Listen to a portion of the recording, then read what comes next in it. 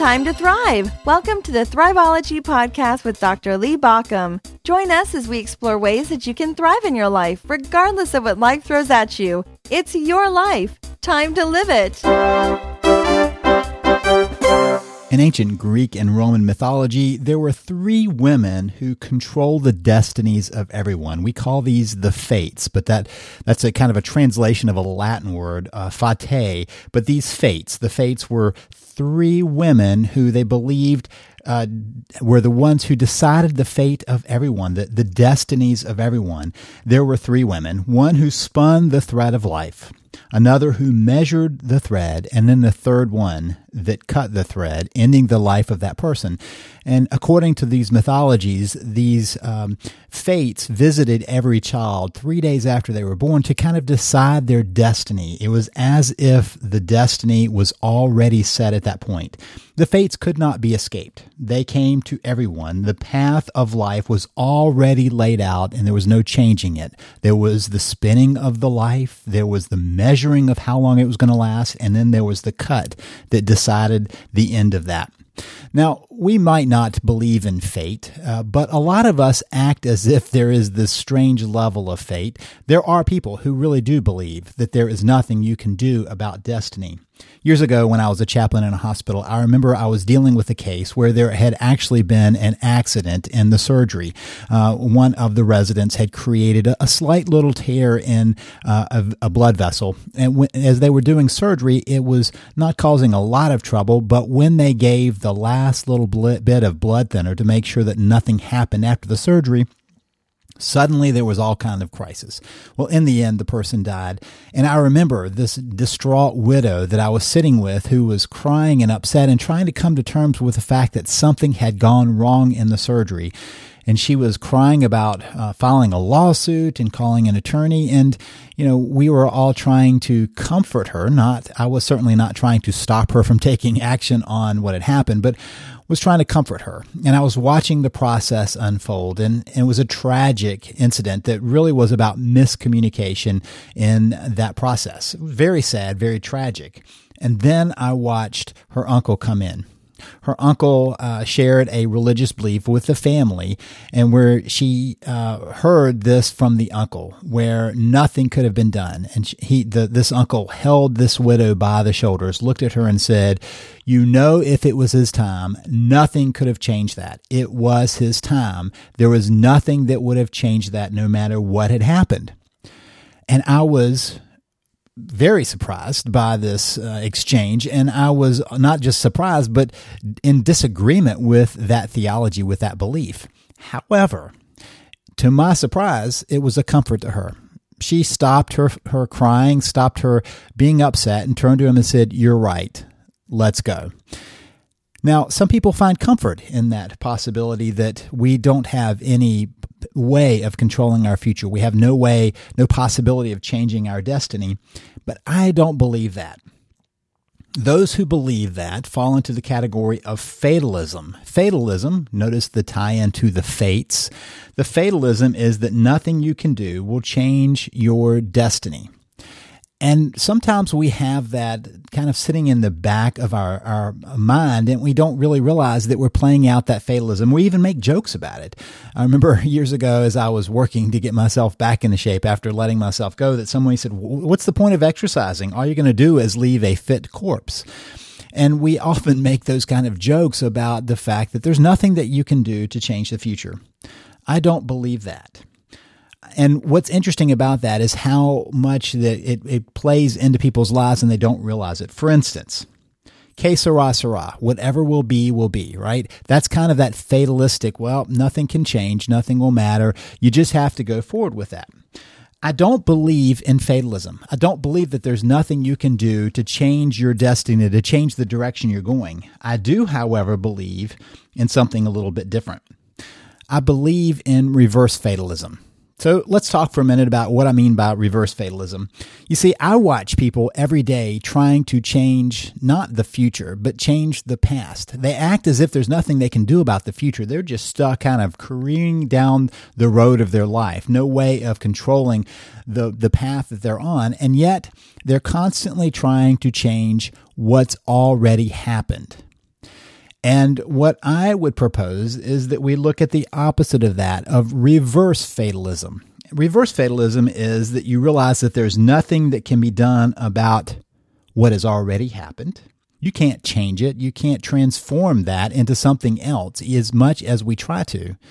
But you have a lot of chances of changing the direction in the future. So while a lot of people fall into that fatalistic spot where they believe that there's nothing they can do about what's coming down the road, they live in a constant state of trying to rework what has already happened. I used to hear the same thing when I was in the hospital as a chaplain, where people were trying to have undone the damage they did to their body. I wish I had stopped smoking. Why didn't I stop smoking years ago? I wish I'd stopped eating bad food. Why didn't I stop eating bad food? Why didn't I start exercising? And on they go. And I heard it around accidents. Why did I just not stay home that night it was raining? Why did I? And on they go. And as they're asking the why question, what I realized was, behind some of those why questions was a how could it have not happened? Is there a way that I could make this a not happening event? Now, it's already happened, right? It's already, whatever accident happened, whatever illness has come along, has already come to manifest itself. It's already in the past. And yet people are constantly arguing with the past, trying to change the trajectory. What's interesting about that is that we have so much control about what is coming our way, but we have no control, no way of changing what has already happened. So reverse fatalism is recognizing that nothing can be done about what has already happened. You can't change it. You can't stop it. It's already happened. But there are things you can do to change your future. You can do some things about what's happened in the past, but you can't change them. And I want to be clear that that's what I'm talking about. I'm not talking about denying the past, but recognizing you can't change the past. In fact, denying the past is in some ways the same thing. It's trying to change what's already happened. You're trying to pretend it didn't happen. So we find this place where people try to explain the past away, and they're denying it, but that's trying to change it. And then we have people who are trying to somehow make it so that it didn't have to be, somehow make it so that those events didn't happen. Now, I find myself doing the same things many times. So many events that I've done in my own life, so many accidents I've had, I look back and go, why did I do that? That was just some stupid mistake. Why did I do that? And in asking the why did I do it, I'm trying to find a way around it. What I try to get to is the place where I realize that I can't undo it, and I have to accept it. I have to move forward into the future. So let's get down to what can be done, both about the past and about the future. I want to remind you of Jack Canfield's, his equation, his success equation, which says that E plus R equals O. E plus R equals O. I interviewed Jack a while back, and if you're interested in what we had to say about that, he and I having a conversation about that same formula, in the show notes, there is a link about some past resources, and that's one of those that I've linked to is Jack Canfield's interview where we talk about this. But let me just briefly say what I mean by E plus R equals O, what Jack means by that. E is the event, and O is the outcome. And sometimes we get to the place as fatalistic people that believe that E equals O. Whatever event is going on in our life equates to the outcome. There's nothing that happens. There's nothing that we can do to change that path. It's going to happen.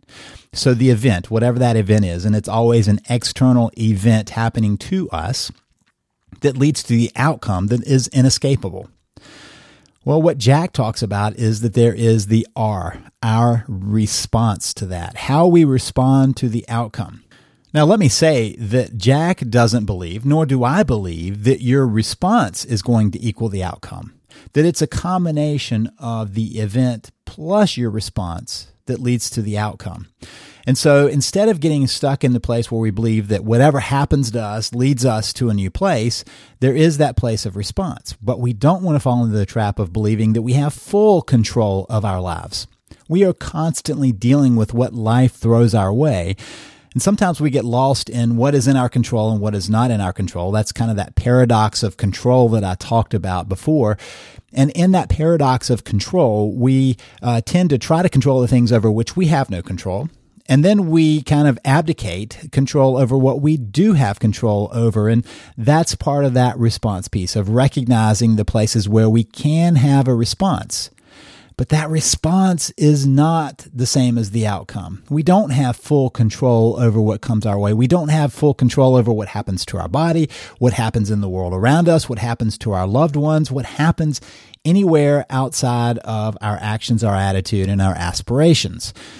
And so when we recognize that those are our places of response, it begins to change the equation. And when we change the equation, then we can move into that new place of reverse fatalism. So what do you do to practice reverse fatalism? Well, let's start with the past, because we've got to put that to rest. First thing we do is accept what was. We don't have to accept what's going to happen to us because we don't know what it's going to be yet, but we do have to accept what was.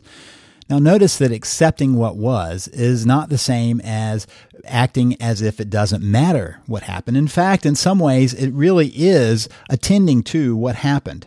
And I believe that there are 4 steps to this accepting what was. And when you do this, you have to remind yourself that you can't change the events of what has happened. You can't change what has happened. It's already done. It's already in the past. That piece is already behind you. And we lose a lot of energy when we try to argue with that fact, when we try to argue with the fact that it's already behind us. So what do? First thing we do is we take responsibility for our role in what happened. And I want to be very clear that there are a lot of things in our lives that come along over which we really have no control and no role. When we're young, when we're kids, things might have happened to us that we had no control over. Sometimes you're driving down the road and you're doing everything right, and there is a drunk driver, or there's a bad driver, or there's somebody else who made a mistake and there's an accident. Sometimes we're exposed to toxins around us in the environment over which we have no control over that. We don't even know what's going on, and they affect us long term. But sometimes we have to take responsibility for our role in what happened. One of those formative stories, and I've told it before here, is as a chaplain in a hospital being called in late in the evening when it was very dark and very calm in the hospital. And whenever I got that call late in the evening, I was always covering that second shift. I knew it was because the nurses were having a problem with somebody and they needed me to come in and help a little bit, help them calm the patient down and speak with the patient and spend some time with the patient. Well, in this case, they called me, they paged me and said that they had a patient that had a theological question, wanted to talk to me about God. So I went up to his room and I remember walking in. Now, to tell you how long ago this was, the first thing I noticed in the door, it was a darkened room, was the glow of a cigarette in his mouth. The second thing I noticed was that he had oxygen going into his nose at the same time he was smoking that cigarette. So as I walked into his room and sat down beside him, he turned to me and he said, "You're the chaplain, right?" And I said, "Yes, I am. How can I help you?" And he said, "Well, I've got a question." I said, "Okay." And he revealed to me that he had been given a diagnosis of terminal lung cancer. And he turned to me and he said, "Chaplain, why did God do this to me? Why did God give me cancer?"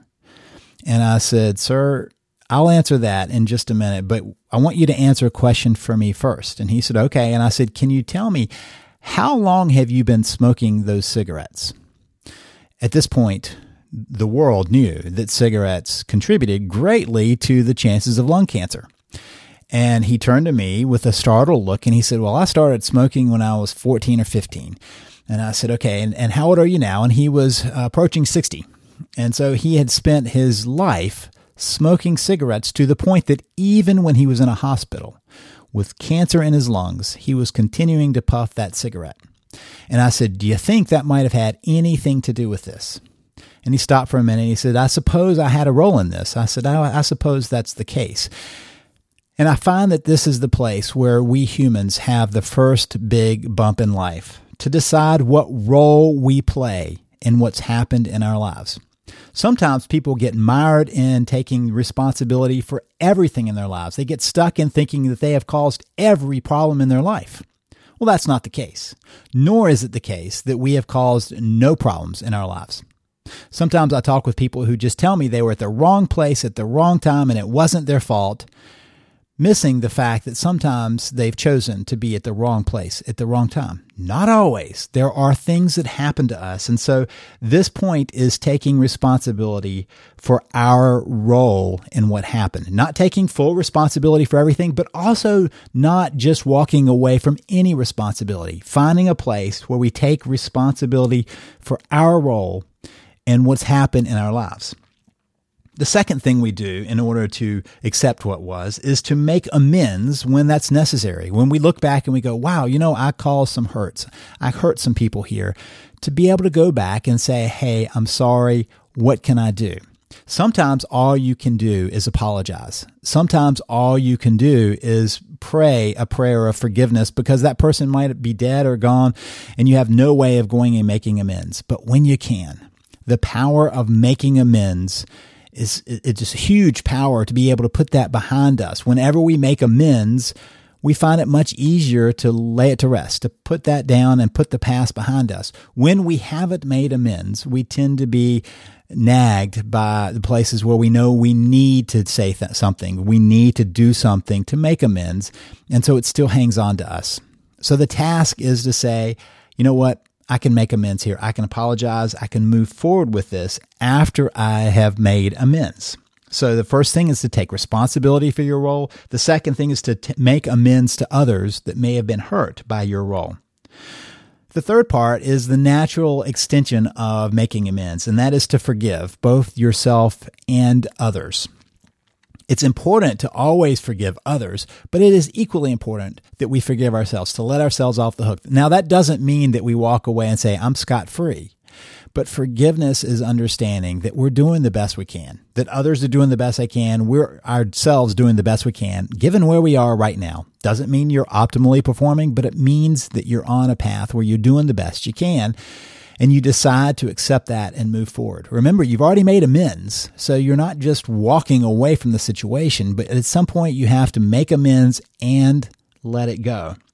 And by the way, if you need help with these pieces, there are links to other podcasts that are going to help you. For instance, there is a link about taking responsibility, and there is a link about forgiveness so that you can move forward with these things. And then the last thing we do to put it to rest behind us is to learn. To accept the history as a teacher. History can teach us so much if we're willing to take in the lessons of where we've been and what we've done and how life has treated us. When we recognize that there is a lesson in whatever comes our way, then we can begin to take from the past, learn from the past, and let the past stay in the past. So then what do you do? Okay, you've now laid to rest the past and you've decided that what was. There is no changing what happened. So then you decide to shift your focus to where you're headed. And the first step is to decide you're going to show up. You're going to be fully present in the moments that come your way. Now, are you going to be perfect at that? No. None of us are always showing up, but you can work to show up more and more. Check out one of the prior podcasts about how to show up better in your life. But showing up is when you are fully there emotionally. When somebody's talking with you, you're not waiting for your chance to tell them all that you know, but you're listening to them. You're paying attention to what's coming your way. You're really emotionally present. And part of what's required in being emotionally present is having released the past so you're not held to the past. You can't be emotionally present when you're living in the past. When you're angry with someone, holding on to resentments from the past, they will hold you back. You can't be present while you're living in the past. The next thing is that you, number 3, take responsibility. Now, I love that word responsibility because ingrained in that is the ability to respond. Sometimes we tell ourselves that there's nothing we can do except for react. That's just what happens. Now, there are some biological instantaneous reactions that we might have, but then we have this one little extra step where we choose how we're going to respond.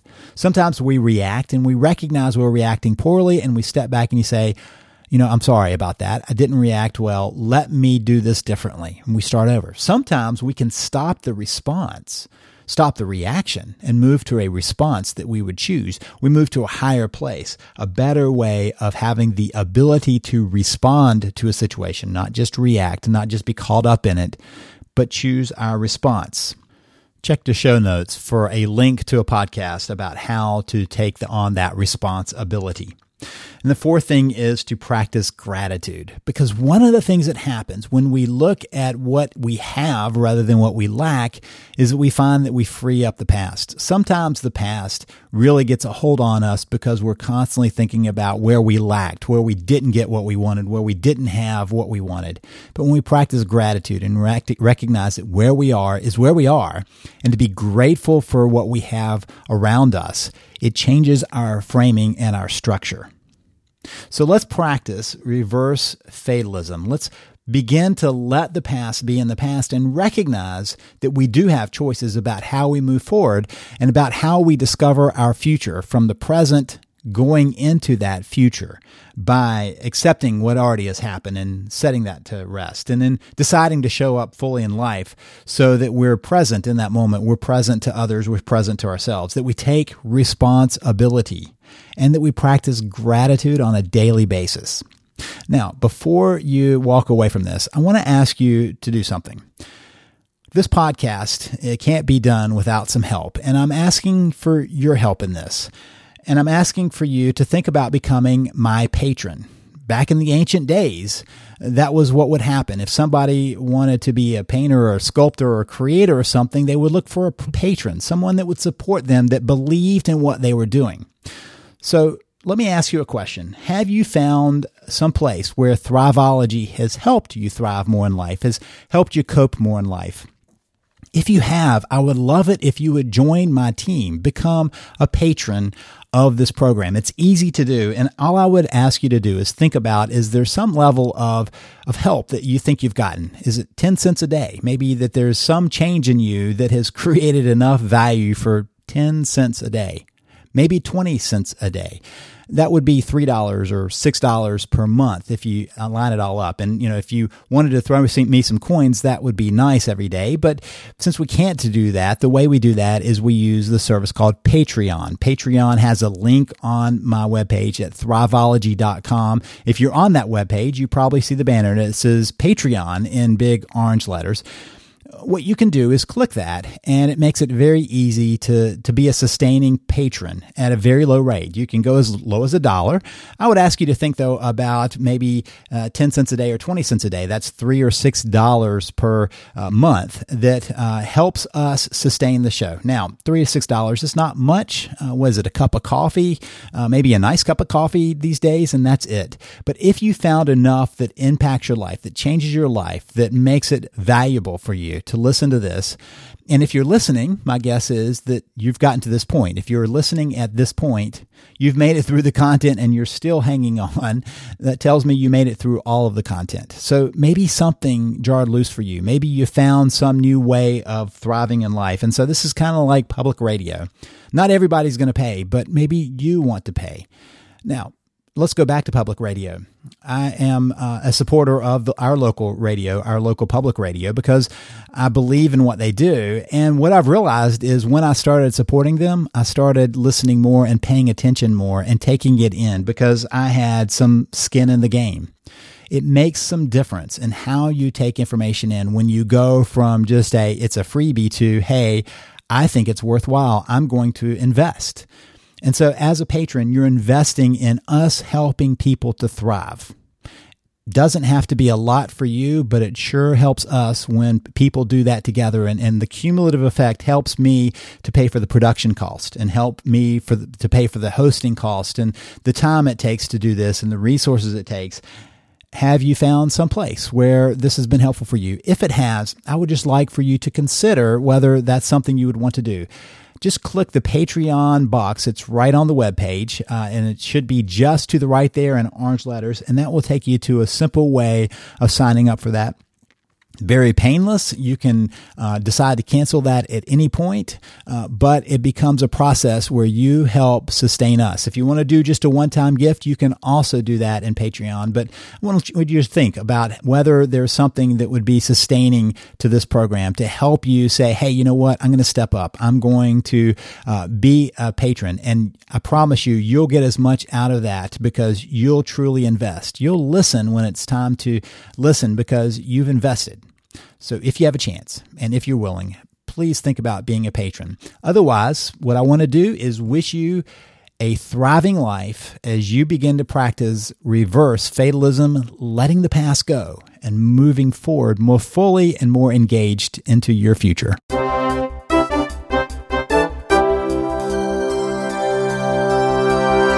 You've been listening to the Thriveology Podcast. Thank you for listening. If you want more information, visit us at thriveology.com or at thriveologymagazine.com.